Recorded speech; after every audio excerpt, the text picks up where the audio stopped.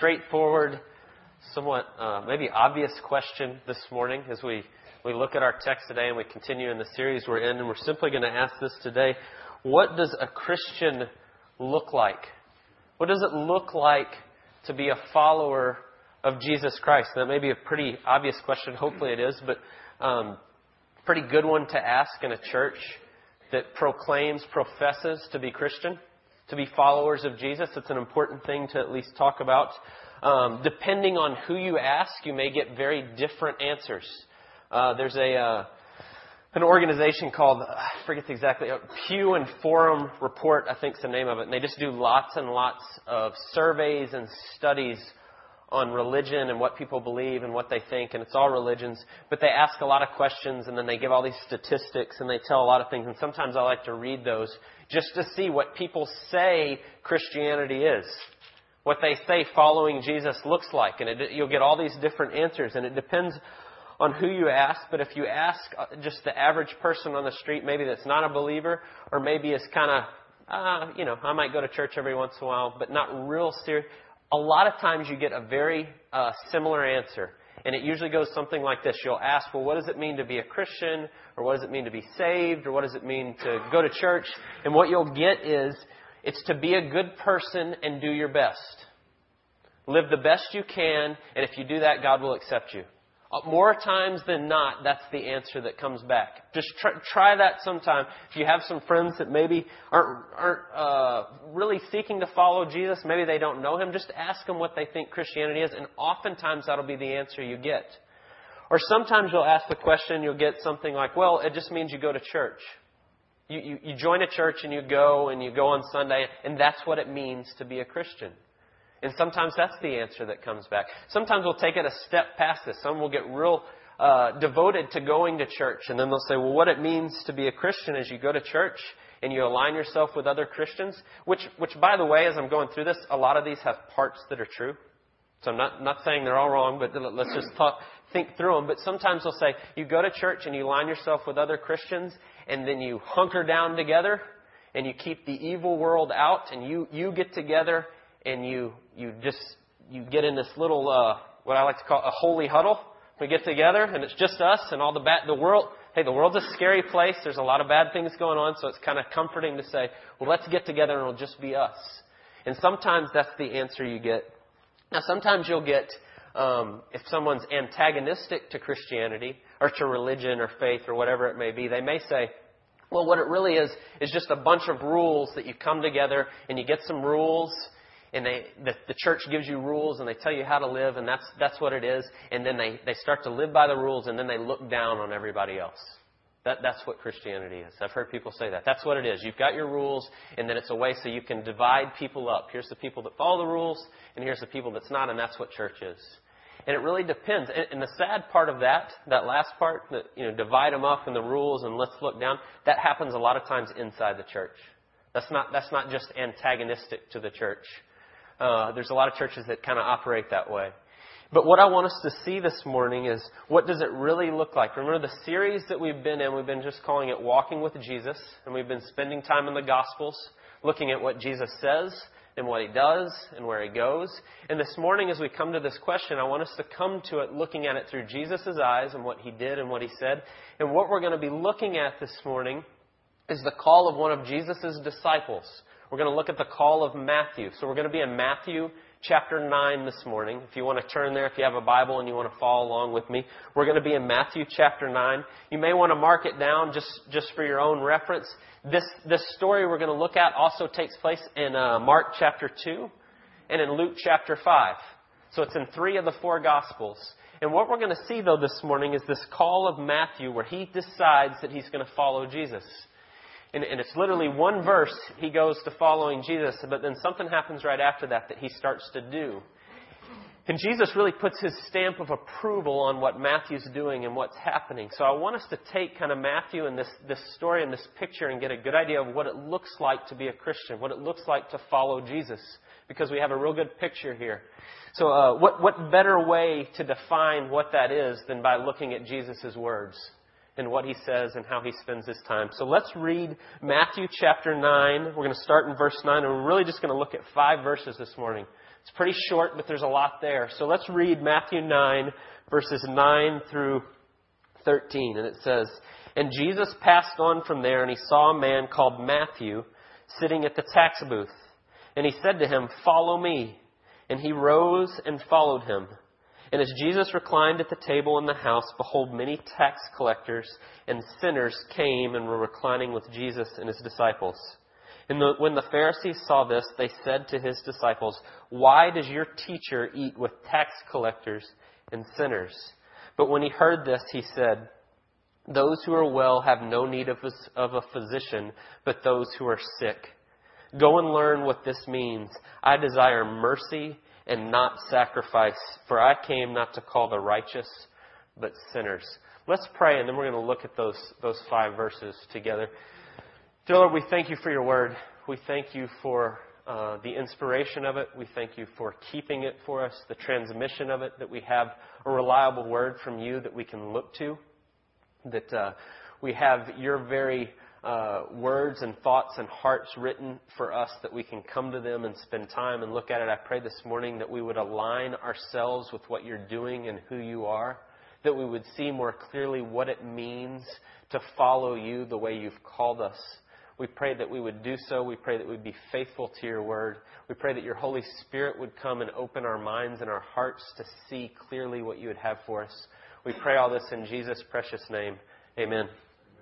So this morning, as we're looking at that kind of big heading, what does it look like to follow Jesus? What does a Christian really look like biblically? There's 3 questions I want us to ask, and we're really looking mostly at Matthew here in this. But the questions are, where do we go? What do we do, and how do we do it? So where do we go? What do we do? And how do we do it? So let's start with the where do we go. Look at verse 9 with me as we kind of set the scene here. "As Jesus passed on from there, he saw a man called Matthew sitting at the tax booth, and he said to him, 'Follow me.' And he rose and he followed him." It's always kind of an interesting story when you read this and you start to think about it. Here's Matthew. He's at his job. What we know from the scripture is Matthew is a tax collector. He was a Jewish man who worked for the Roman government. And what that means is, if you don't know much about the background here, that's okay. But what that means is Matthew was not a popular guy. Right? He lived in a time where Rome was occupying the people. They were the government over it. They didn't treat people all that great, especially the Jewish people. And most Jews resented them. They didn't like Rome. And here's a Jewish man that's decided to take, and he's gone to work for the occupying government. And the reason they weren't liked was not only that he worked for Rome, but also many times the tax collectors had a lot of leeway in how they taxed people. So what would happen is a lot of times is they'd take advantage of the people, and they'd tax them more, and they'd pocket some, and they'd keep it. And so people didn't like those that worked for Rome, especially Jewish people didn't like their Jewish brothers then working for Rome. But on top of that, they didn't like that they took advantage of them. And the scene we have here is Matthew sitting there, and he's working. He's collecting taxes. And from the context, we know he most likely was sitting by the Sea of Galilee, and he probably was collecting taxes of fishermen on the Sea of Galilee, which is a real interesting juxtaposition here when you think about it. Because what we're getting is Jesus calling Matthew to come follow him, to be one of his disciples. And if you know anything about the other disciples, many of them were Jewish fishermen. So Jesus is calling Matthew, the guy that they wouldn't care too much for, to come follow him. And he's asking him to come into the situation of following Jesus and living with him and learning from him. And not only that, not only is it some fishermen, some Jewish fishermen, there's also another guy that's following Jesus that's in this little crowd that's coming along. His name is Simon the Zealot. And we know very little about Simon in the Scriptures, but just that's what he's called. That's what he's referred to, Simon the Zealot. And most religious scholars think that Simon the Zealot was part of the Jewish group, the Zealots. Makes sense, right? Simon the Zealot, that he's a zealot. And what they did and what they were about is they were all about opposing Rome. They were radicals. They wanted to overthrow the Roman government. And so there's this real interesting thing happening that Jesus turns to the tax collector, the guy that nobody likes, and he says, "Come follow me," and he gets up. And so as we start to think about where do we go as followers of Jesus, a lot of times I want us to look at it this way. It's simply where God leads us. In this case, very literally, Jesus turning to Matthew and saying, "Come with me," and he says, "Okay." But the second part of that is sometimes it's going to be where it's not the most comfortable situation. Jesus has just called Matthew to step in with some guys that he's probably been taxing, possibly unfairly. And not only that, he's asking him to walk alongside a revolutionary that's completely opposed to who Matthew works for. And he brings them together. So what we get, the first part here, I want us to see about where do we go as we go where God leads, and sometimes that may not be the most comfortable situation. It's kind of like Jesus going and saying, okay, I'm going to grab a couple guys from the Tea Party over here, and I'm going to grab a couple of guys from the Occupy Wall Street. Come with me. We're going to be a group together. Right? Or maybe it's I'm going to grab a guy who's a white supremacist, and then I'm going to grab some minority guys over here, and I'm going to say, come on, let's go, and push them together and and you go, whoa, you start to get the picture of what's happening here. And he invites Matthew to step into this. So what we get is sometimes it's not going to be the easiest situation. Beyond that, when we start to see where do we go, sometimes it's going to be you walk away from what you were doing. The picture here is Matthew is working.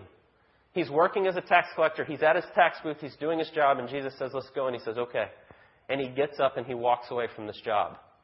Now, I'm not telling you that when you become a Christian, you have to quit your job. But what I am saying is sometimes the way you are walking in your life, when you become a Christian, you're going one way, and it means you're going to turn and you're going to start to go the other way. It may be a radical change in your life that happens when you become a Christian.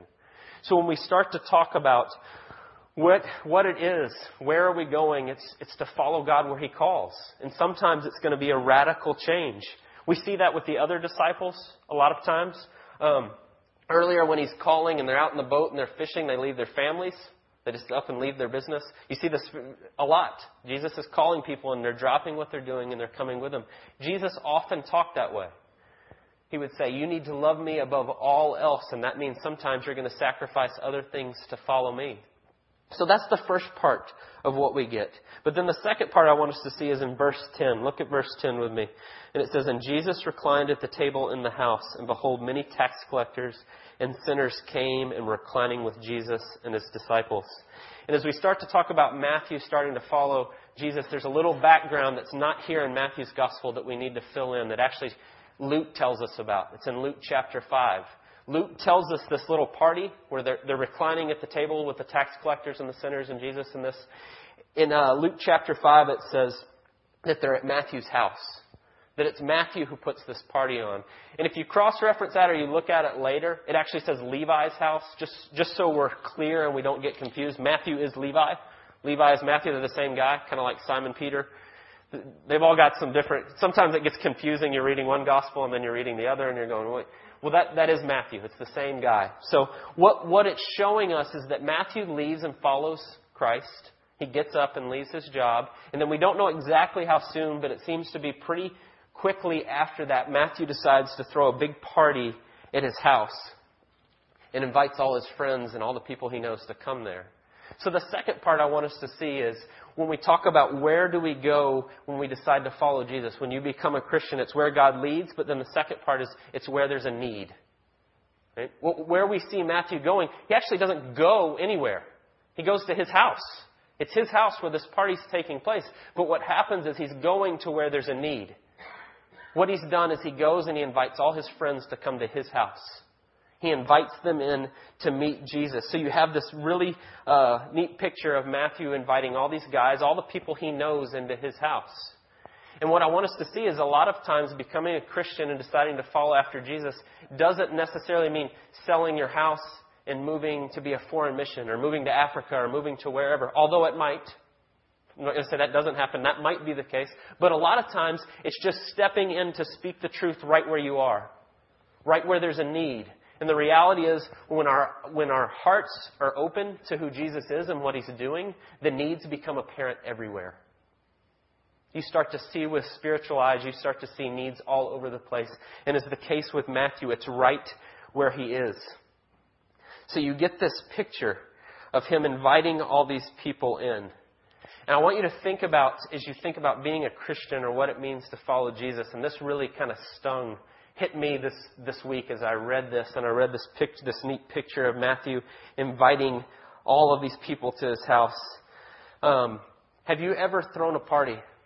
Have you ever taken and had a party at your house where the express purpose was simply to invite each and every person there to meet Jesus Christ? Have you ever done that? That kind of stings to me because I started to think about that. But that's the first thing Matthew does. He invites everybody there to recline and sit and have a meal with Jesus. And you see that. And it's such a neat picture of him wanting his friends to come and be with Jesus and to spend time with them and answer questions. And I want us to see as followers of Jesus, as Christians, that we should be seeking to invite people in. If you're visiting with us today, I don't know if we have anyone that's visiting or you've been invited by a friend or maybe this is we're glad you're here. If you're here and you have questions about who Jesus is, maybe you don't know, maybe you just come to church one week because my friend asked me or maybe I just give it a try. We are so glad you're here if that's the case. We want to welcome you in. We want you to be able to freely ask questions and express your doubts and to let us know where you're coming from. Just so you know, I often forget to say it, but we have a hospitality time right after the service every week. The first Sunday we have a full meal, so make sure you come for that and eat with us. But we also have a hospitality time every week in there, and that's exactly what it's there for. For you to come in and ask questions and be welcome in and us to sit around together and talk about who Jesus is. So if you weren't aware of that, please stay. Please stay today and sit and talk and ask your questions. We'd love to have you. So as what we get here about the where we go, as we wrap up this first question, the where we go is where God leads and where there's a need. All right? So that's the first part. The second question I want us to ask is the what do we do? What do we do when we seek to follow Christ? How do we spend time as Christians? And we're going to take this two ways. And the first way is verse 11. And it's this, verse 11. I'm going to preface verse 11 with this is what it's not. This is not what following Jesus looks like. It's the opposite, but it's going to help us see what it is by looking at what it's not first. So read verse 11 with me. And when the Pharisees saw this, they said, what it's talking about, what they see is Jesus sitting with this group of people, the sinners and the tax collectors. The Pharisees saw this, they said to his disciples, why does your teacher eat with tax collectors and sinners? And what's happening here is you have this wonderful scene of Matthew inviting his friends in to meet Jesus. And then you've got the religious leaders standing off to the side saying, why is he spending time with those people? And what's behind that is an arrogance. It's a misplaced trust in their own righteousness. It's a false assumption that they've got it together and these people over there with Jesus are all wrong and messed up. And what you get is a looking down on others. Oh, we're the righteous and we've got it together. Why would he spend time with those people over there? And I say that to say, as we begin this morning to talk about what do you do, that is not the Jesus of the Bible. I get emotional when I think about it because it makes me angry. To see people who come and go, oh, you shouldn't spend time with those people over there like they've got it all together. Because that misses the very heart of what we're about. The very heart of who Jesus is and what he taught and what he did. So it is not that. It is not dividing people up into, oh, those are the messed up sinners over there, and over here's the good people. Now, in Matthew's gospel, you'll notice that he does say, he says, now the tax collectors and sinners are reclining with Jesus. And he said, well, it seems to be that he's singling these people out. They're the sinners over here. Right? But what we're really saying, now Matthew was a Jewish man writing to a Jewish audience, and his audience would have known as they read this, the tax collectors in the term when he says, and sinners, that there were all these Jewish laws, like laws of ritual and purity and cleanness and all these things that they did. And those that didn't follow the laws were considered, they'd call them sinners. Now that's not to say that we're not all sinners, we are all sinners. The Bible clearly speaks to that over and over. But it was a way of saying religious versus irreligious. Right? Basically, these people over here are ones that aren't seeking God at all. That's kind of what he was saying. So just so we're clear on that, what he's really saying there. So the first part that we get is what it is not. It's not drawing some lines in the sand and then looking down on people. That's not what it is. And Jesus is going to speak directly to that in a moment. But the reality is and that really speaks to even the misnomer of what we need to get together as Christians and hole up together and just be us and push all the bad stuff out. Right? Because what happens when we do that is we're drawing a line in the sand and saying, those are the evil people and we're the okay people, so let's keep them out. And that is not what Christianity is. That's not what Jesus was about. And that's not where He went or what He did. So that's the first part. Now let's look at the positive side of it, because using Matthew as an example in what's happening here is a great picture. See, Matthew throws this party, and it's not readily available on just a surface reading. But the reality is, the party that Matthew throws would have been a great cost to himself. It would have cost him a lot to throw this big party and invite all these people to come and sit with Jesus and have this meal, and they're all there.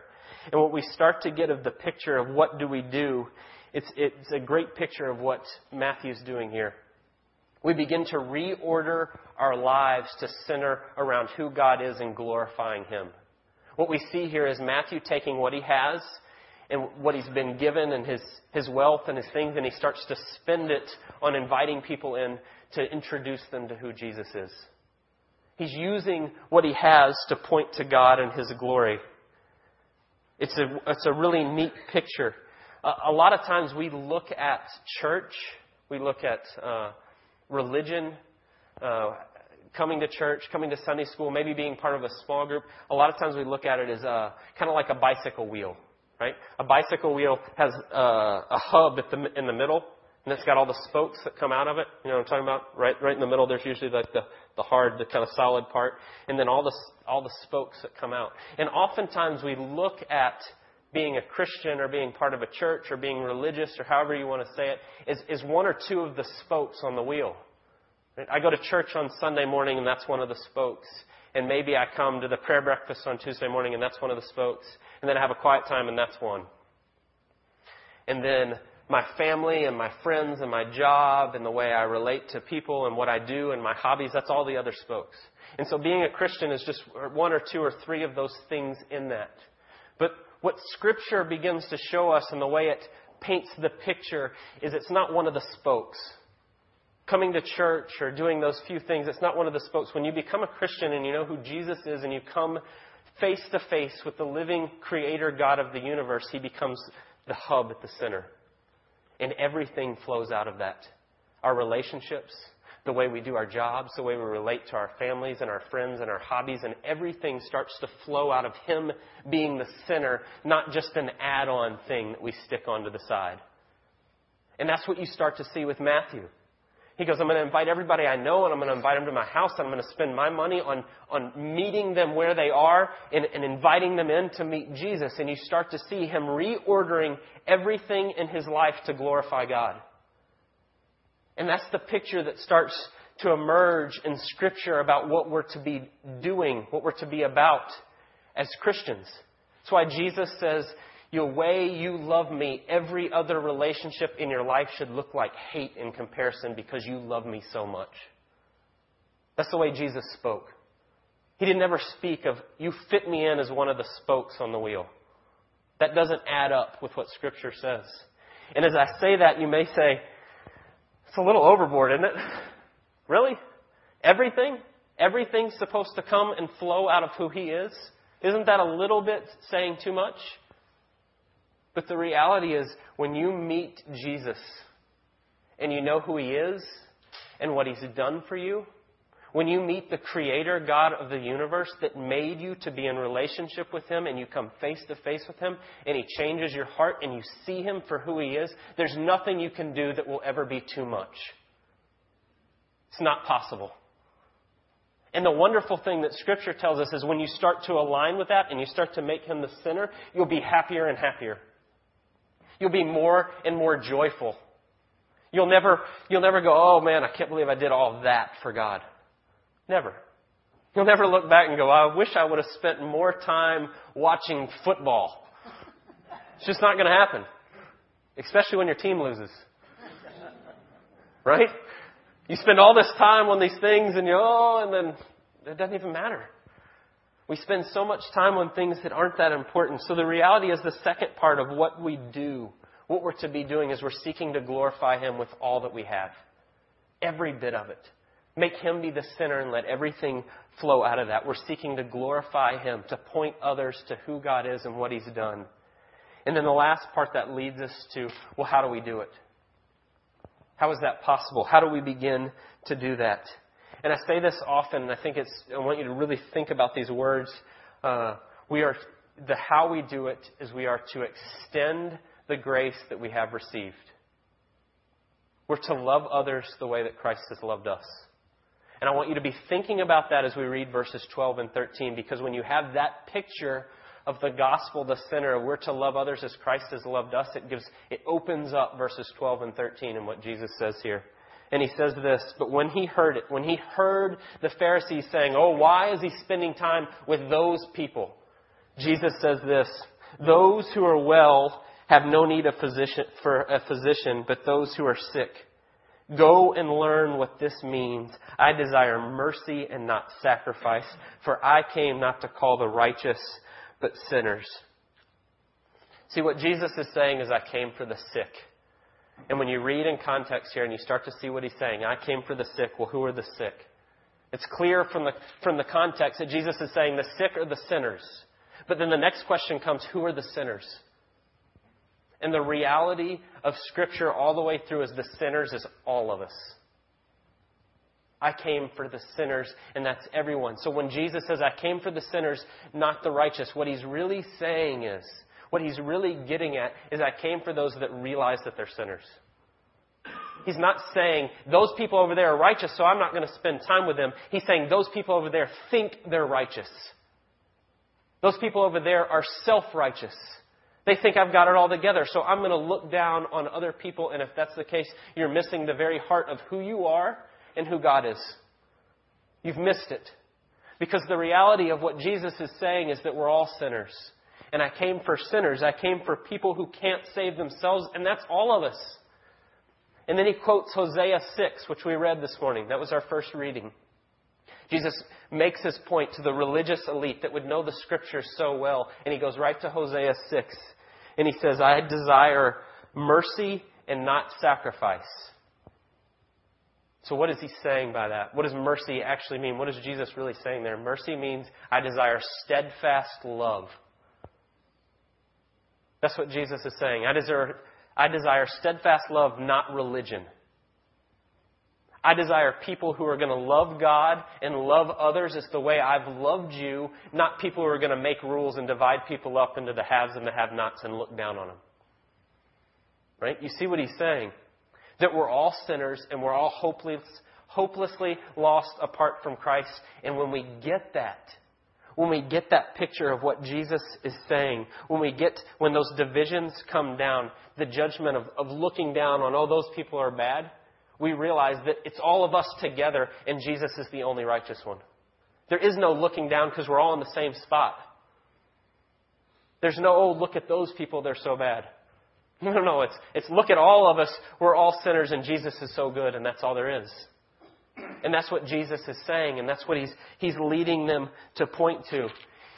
The reality is, when you grasp what he's saying, that he came to save us in spite of ourselves, that Jesus does what we can't do for us, that he loves us so much that he's willing to come and lay his life down for us sinners.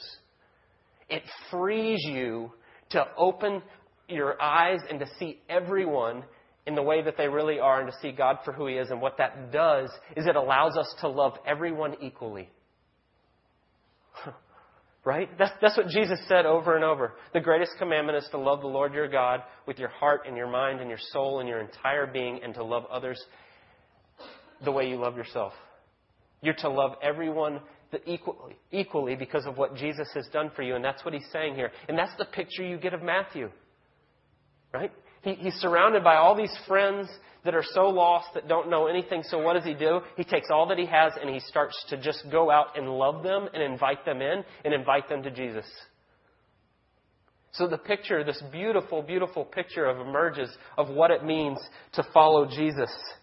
This wonderful, radical, freeing love that happens when we realize that we're saved not of our own doing, not because I'm better or I'm so good, but because he first loved me.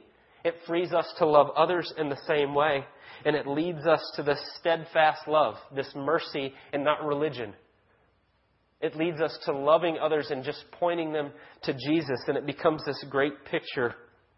So as we consider this morning what it really means to be a Christian, what it really means to follow Jesus. We follow Him where He leads, and then He shows us that where there's a need, and then we can turn and we can extend the grace, the love that He's given us to others. And when that happens, it results in a radical self-forgetfulness, where we just love all those around us and we point them to Jesus and what He's done for us. That's what it means to be a Christian. That's what it means to follow Jesus. Oh, that we would be that type of people. That people would know us for our radical, self-forgetful love, that we care so much about others that we just want to invite them in to meet the risen Lord. Let's pray. Dear Lord, we thank You. We thank You for the beauty of the gospel.